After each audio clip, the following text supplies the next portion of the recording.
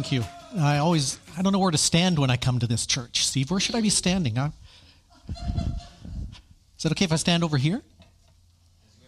You don't mind? There's freedom. Okay.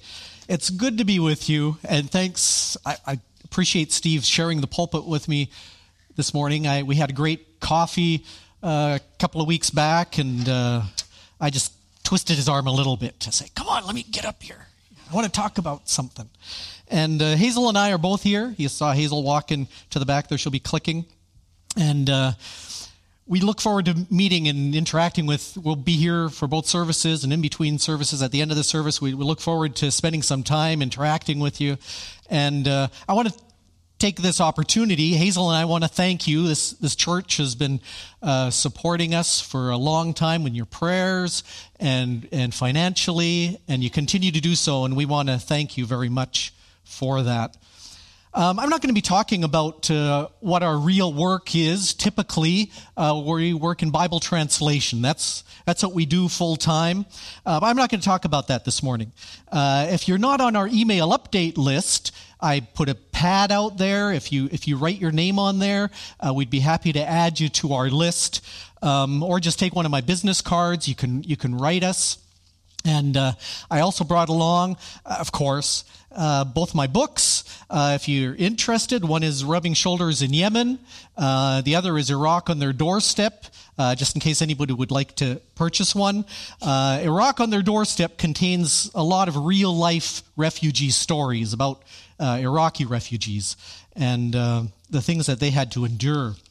Now, I was going to start this morning by using the common greeting in the Middle East, Assalamu alaikum, which means peace be with you.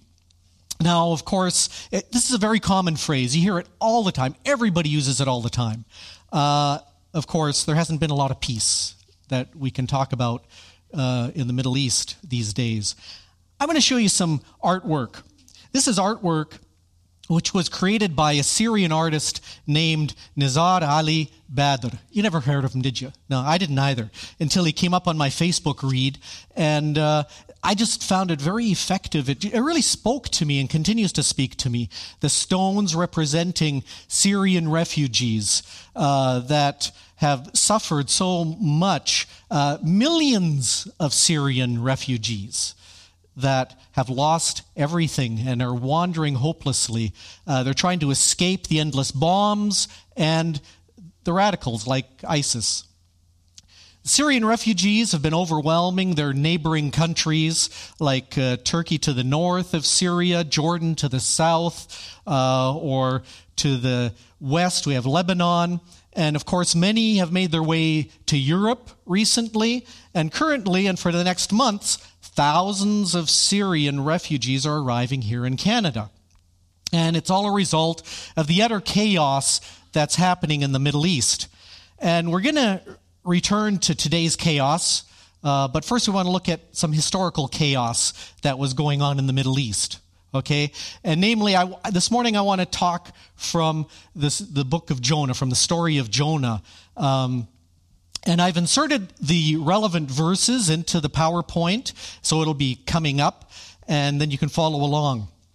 So let's start. One day the Lord said to Jonah, the son of Amittai, I want you to leave at once for the great city of Nineveh. I'm very aware of how wicked the people of Nineveh are, and so I want you to announce to them that I'm going to punish them.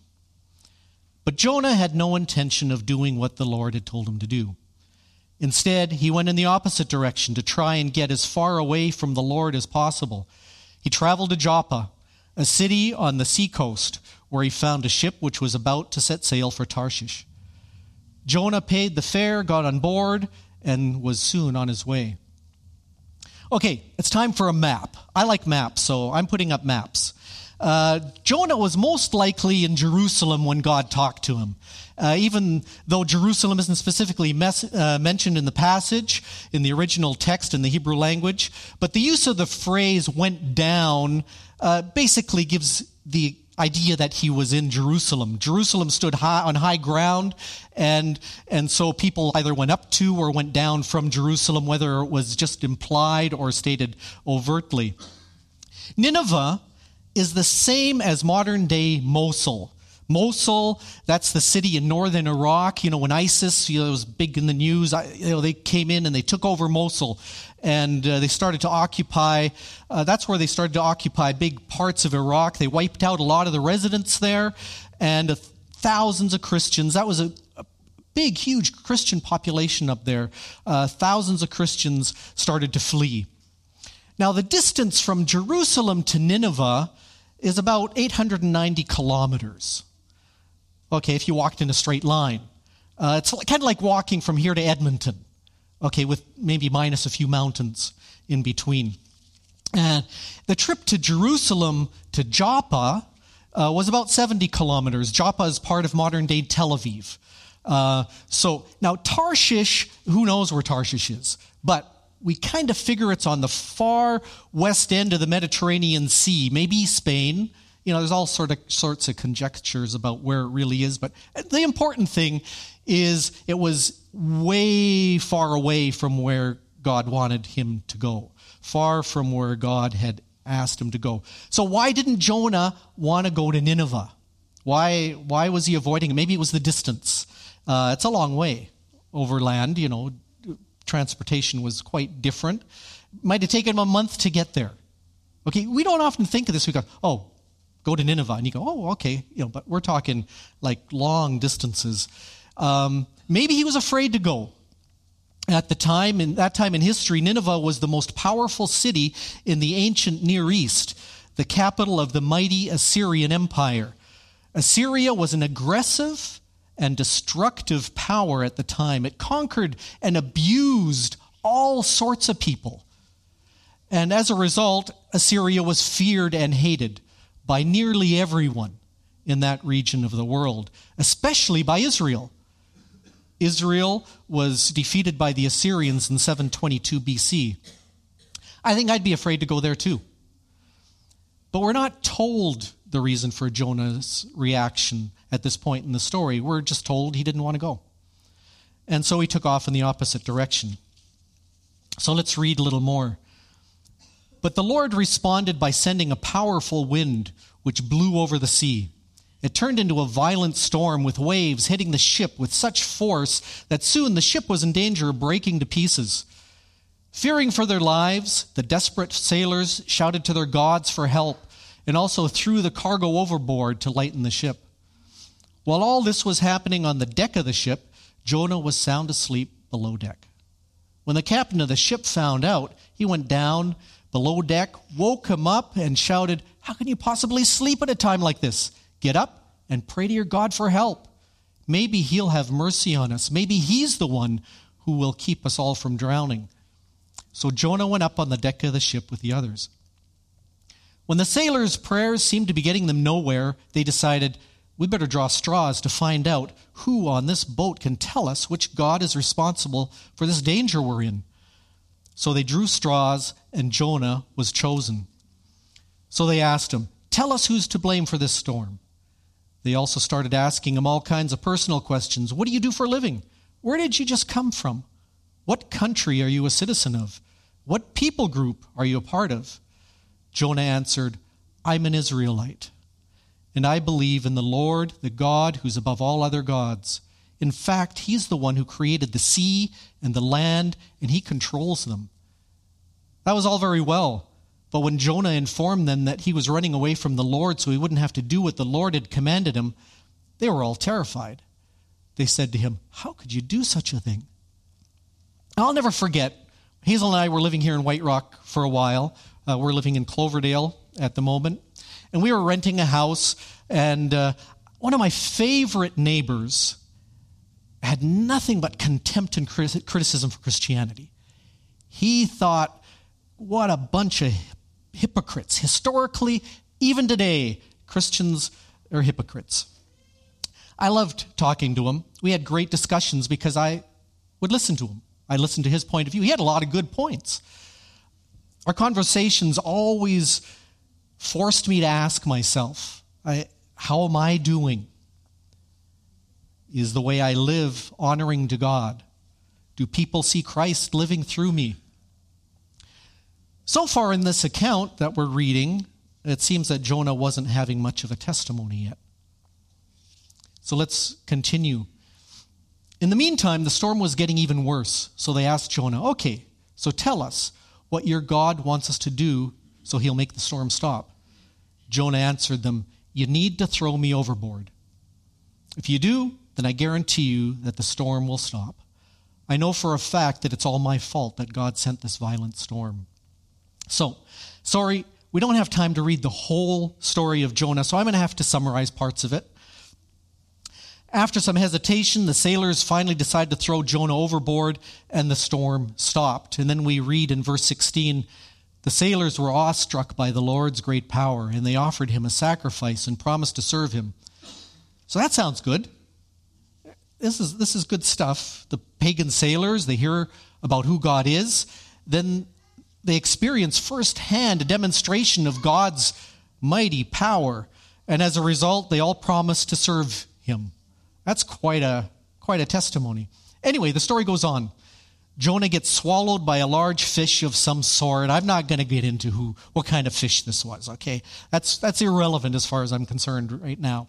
The point is that God saved him by using a fish. Then in the stomach of the fish, Jonah prays to God. From the belly of the fish, he thanks and praises God for rescuing him from certain death. And he promises to make an animal sacrifice to God. And in the prayer, he even criticizes people who put their trust in worthless idols rather than in God. Jonah really sounds like he's got his act all together. And so after God has the fish deposit, I'll say it that way, Jonah on dry land, God tells him again to go to Nineveh. And this time Jonah goes and he proclaims God's message. We read God's message in verse 4 of chapter 3. All you citizens of Nineveh, be warned. 40 days from now, God's going to destroy you and your city. Now, we're not told if the message contained more than that. Did he tell them to repent? What's the whole message? We don't really know. But we are told the response. The people of Nineveh believed God's message. And from the greatest to the least, they declared a fast and put on sackcloth to show their sorrow. And that included the king, who declared to all his subjects, everyone, get on your knees and pray to God with all your heart. If we all do what I'm commanding you, then God will see that we've really repented. And then maybe he won't be so angry with us anymore. And he just might change his plan and have mercy on us rather than destroy us. And of course, God's response. When God saw that the people of Nineveh had truly repented and that they had put a stop to their evil lifestyles, he had mercy on them and let it be known that he wasn't going to destroy them as he had threatened to do. And what about Jonah's response? As for Jonah, when he found out that God wasn't going to destroy Nineveh, he got really upset. And he complained to the Lord about it. Oh Lord, I knew this would happen if I came to Nineveh and told the people your message. And that's why I tried to run off to Tarshish when you first asked me to come here. I didn't want to give them your message. I knew that you're kind and that you're a merciful God. You are patient with people, and you don't get angry quickly. You show mercy to anyone who turns to you. I know that you can change your mind about punishing evil people when they repent, but the people of Nineveh don't deserve such good treatment from you. It appears that Jonah had his theology down pretty good. He knew a lot about God. He knew God was merciful if people repent. And the people of Nineveh do repent. And yet he still wants them to be destroyed. So he knew how to pray the right prayer when he was in the belly of the fish. He also knew how to describe God pretty well. But there was an element missing in Jonah. And at the appropriate time in the story, God's going to tell him what that element is. So let's continue. A plant grows to provide Jonah with some shade, and then it dies. And Jonah gets all upset again. And that's when God makes his main point for Jonah. The Lord responded, here you are, so concerned about this mere plant. You didn't plant it. You didn't even take care of it to help it grow. It was nothing more than a plant which was here one day and gone the next. Just think about it. There are over 120,000 people living in Nineveh. Those people had no idea what the results of their actions would be. Even the cattle in the city are more important than a mere plant. Shouldn't I be concerned about all those people? And that's how the story of Jonah ends. A final word from God to make Jonah and, of course, us reflect on our attitudes towards others. Now, when John McCallum, the Minister of Immigration, Refugees, and Citizenship, first announced that Canada would be accepting 25,000 Syrian refugees by the end of 2015, many Canadians were shocked and didn't think it was a wise decision. Others were encouraged by the development, proud that Canada was reaching out to these, giving a lifeline to these refugees. And then the unthinkable happened. It seemed like a lot of unthinkable things happened. But this one, a group of ISIS supporters killed over 100 innocent people in Paris. Opposition to having the Syrian refugees come to Canada intensified, while those who supported the refugees argued it was unlikely that ISIS supporters are going to be amongst these refugees coming here to Canada because they're being screened. These people are being looked at very carefully.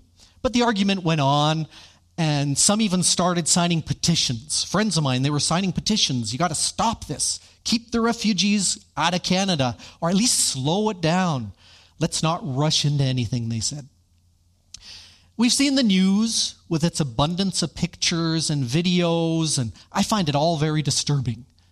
It's upsetting, as I'm sure you all find it disturbing too. I want to show you a short video clip of what Jonah wanted God to do to Nineveh. Jonah wanted God to destroy them all. Of course, this isn't Nineveh that you're looking at. This is the city of Homs in Syria, located close to the Lebanese border. Total devastation. The film was done by the use of a drone. It's hard for most of us to relate to the suffering that millions of Syrians have had to go through. Imagine being forced out of your comfortable home, being forced to flee with only what you can carry with you. And if you're one of the lucky ones to survive, picture yourself suddenly living in a tent in a foreign country with no possibility of returning to your home or to your village, which lies in rubble. Picture yourself totally dependent on the mercy and help of others, hour after hour, day after day, or maybe even year after year. You hope that some country somewhere will take you in, and especially your children, so they can start over and live in peace. It's a little overwhelming, isn't it? Whether we like it or not, the Syrian refugees are coming. They're going to be placed all over Canada, as you've all heard. Some of them are going to be potentially in our own neighborhoods or close by. They're arriving in Canada poor, hurt, rejected, emotionally and maybe physically scarred because of what they've gone through. Let me assure you that it is a highly, highly unlikely chance that they will be supporters of ISIS. The Syrians who are coming to Canada are trying to escape ISIS. They will have been interviewed by professionals to determine if they are truly refugees deserving help. Many of them will be whole families, probably with lots of children. A few weeks ago, I had the privilege of going up to Salmon Arm. You know, you guys like to go to Salmon Arm? Beautiful area up there. 8 churches and various other groups had all joined together to sponsor a number of Syrian families. And they asked me to help them orient them to the Syrian culture so they'd be better able to understand how to deal with the refugees. So I spent a whole weekend up there. It was a lot of fun. I spoke 6 times in 3 days, exhausting, but very worthwhile. One of my talks was about what led to the current refugee situation. Now, if you're interested, about learning more about the Middle East conflicts that have come about, the huge refugee crisis, then you can join me at the TWU, Trinity Western University campus, on the 25th of March, where I'll be giving a seminar to address that topic. Or you can join the seminar through live streaming. If anybody wants to know more about that, I'll let you know. A week before I arrived in Salmon Arm, they had received their first Syrian refugee, a young Muslim man named Mustafa. Maybe you saw him on the news. He was on CBC. His family was interviewed twice by the UNHCR, then by another organization, and lastly by the Canadian Embassy. Yes, you heard right. 4 interviews. Him separately from his family. They were all interviewed over and over again. His whole family was supposed to come together, but because he was over 18, the Canadian Embassy gave him a separate file, and the guy got sent all alone to Canada initially. So he was the first one to arrive there in Salmon Arm, just a week before I arrived. And we're praying that the rest of his family will be able to join him soon. Anyway, I got to this workshop, the first session that I did of this workshop on a Friday morning, and I'll never forget Mustafa. He walked in. I didn't know him. He walked in, and I greeted him with Assalamu alaikum, and we started exchanging a few phrases in Arabic. He was so excited. His smile was so wide. It was just so neat to see that. He showed up at every session I did. From then on, I did 6, all the ones he could go to, 5 out of 6. One was at the high school, so he didn't go to that. Even when I preached on a Sunday morning at Broadview, the Evangelical Free Church up in Salmon Arm, and he wanted to come to that. This is a young Muslim guy. He was just so excited to be, people were really reaching out to him. And we're friends on Facebook. We exchange emails and text each other. And I phoned him a couple of times. He's already started studying. He's only been here for a few weeks. He's started studying at a college. And he's actually got a job. It's really cool, stuff that's happened to him. I think Canada's really going to benefit from Mustafa and from a lot of other Syrians like Mustafa. Canada is being so selective. We're so worried, but they're being so selective, and they're bringing in top quality people. They're really watching who they're bringing in. So the question, of course, is how are we going to react to the arrival of the refugees? As followers of Christ, how should we treat them? Jonah lived in a state of fear and hatred. He viewed people according to the knowledge that he had about them. We all do that. We find out certain stuff. The key is to be properly informed. Today, most of us depend on the media to find out. Okay, I have my doubts about some of the media that people watch, but that's okay. I have my biases, you have yours. A lot of us are especially concerned about Muslims coming. Unfortunately, the information that reaches us is often quite biased, twisted sometimes, whether intentionally or just out of ignorance. It's in the early 1990s, when Hazel and I were living in Amman, Jordan. Beautiful. If you've never been to Amman, go to Amman, Jordan. Beautiful, the capital of Jordan. We mixed with a lot of different people. We happened to be acquainted with somebody who worked for the American Embassy, and they were a believer, and they said, we would like you to come to our party. So we went to their party. There were a whole bunch of other embassy people from other embassies. They all gathered there, a few dozen people. By the time we thought it was time for us to go, so we said goodbye to a few people. A few people were gathered around us, and they found out we were going to take a taxi. We were going to go outside and wait and take a taxi to go home. And one of them said, "You're going to take a local taxi?" Someone else said, "Aren't you afraid something might happen?" It was quite obvious that these people had never mixed with the local population.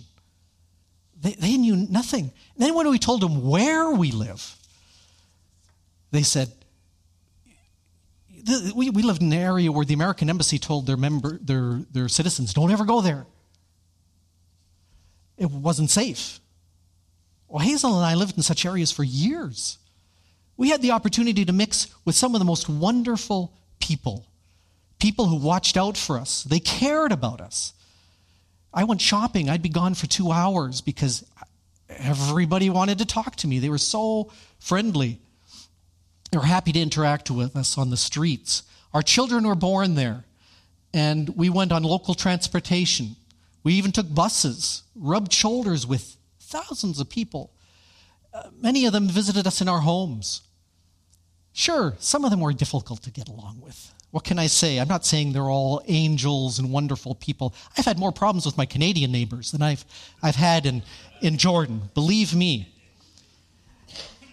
The embassy workers at that party, they all had private cars. They all lived in fancy apartments. Their wages were 20 times more than what Hazel and I lived on. And they listened to the exaggerated information that they were fed, and they believed it. I've mixed with Middle East Muslims from all levels of society in various countries for over 30 years. There are a lot of people in the Middle East have problems. It's a fact. But you have to remember, they live in oppressive and sometimes abusive situations. Most people are victims of some sort. And not all Muslims are the same. The extremists like ISIS do not represent all Muslims. I don't think they represent any Muslims. In fact, Muslims are the ones who are suffering the most right now. The majority of the millions of refugees are Muslims. They've been ill-treated by one side or the other. They're just caught in the middle. I want to read to you what one of my friends recently wrote.